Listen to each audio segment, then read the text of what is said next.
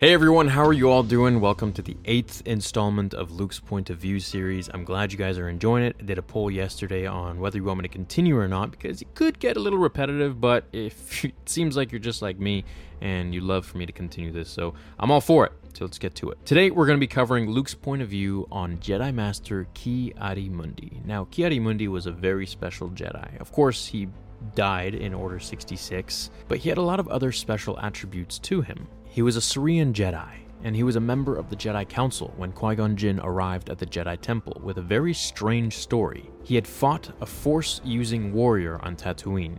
Ki-Adi-Mundi doubted Qui-Gon's contention that the Sith had survived, and now threatened the Jedi again. During the Clone Wars, Ki-Adi-Mundi was one of many Jedi to serve the Republic as a general, leading clone troops against the Separatist droid armies. Among other campaigns, he fought in the first and second battles of Geonosis and the Outer Rim sieges.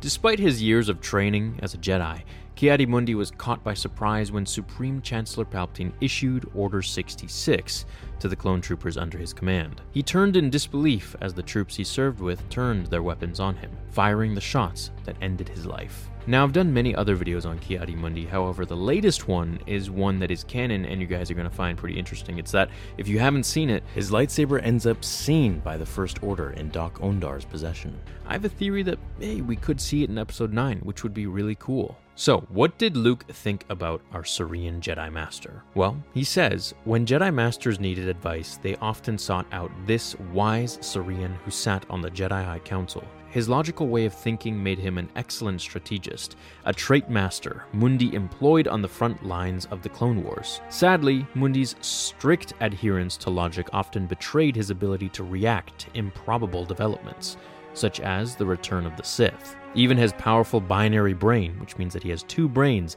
could never have predicted his own clone troopers turning against him on Maigito following the execution of Order 66. So this is what Jedi Master Luke Skywalker has to say about our favorite Syrian Jedi, Ki-Adi-Mundi himself. It's really cool that he knows who he is and actually talks about him, so I can't wait to cover the book in further detail in November once it comes out. I hope you have an awesome rest of your day or night.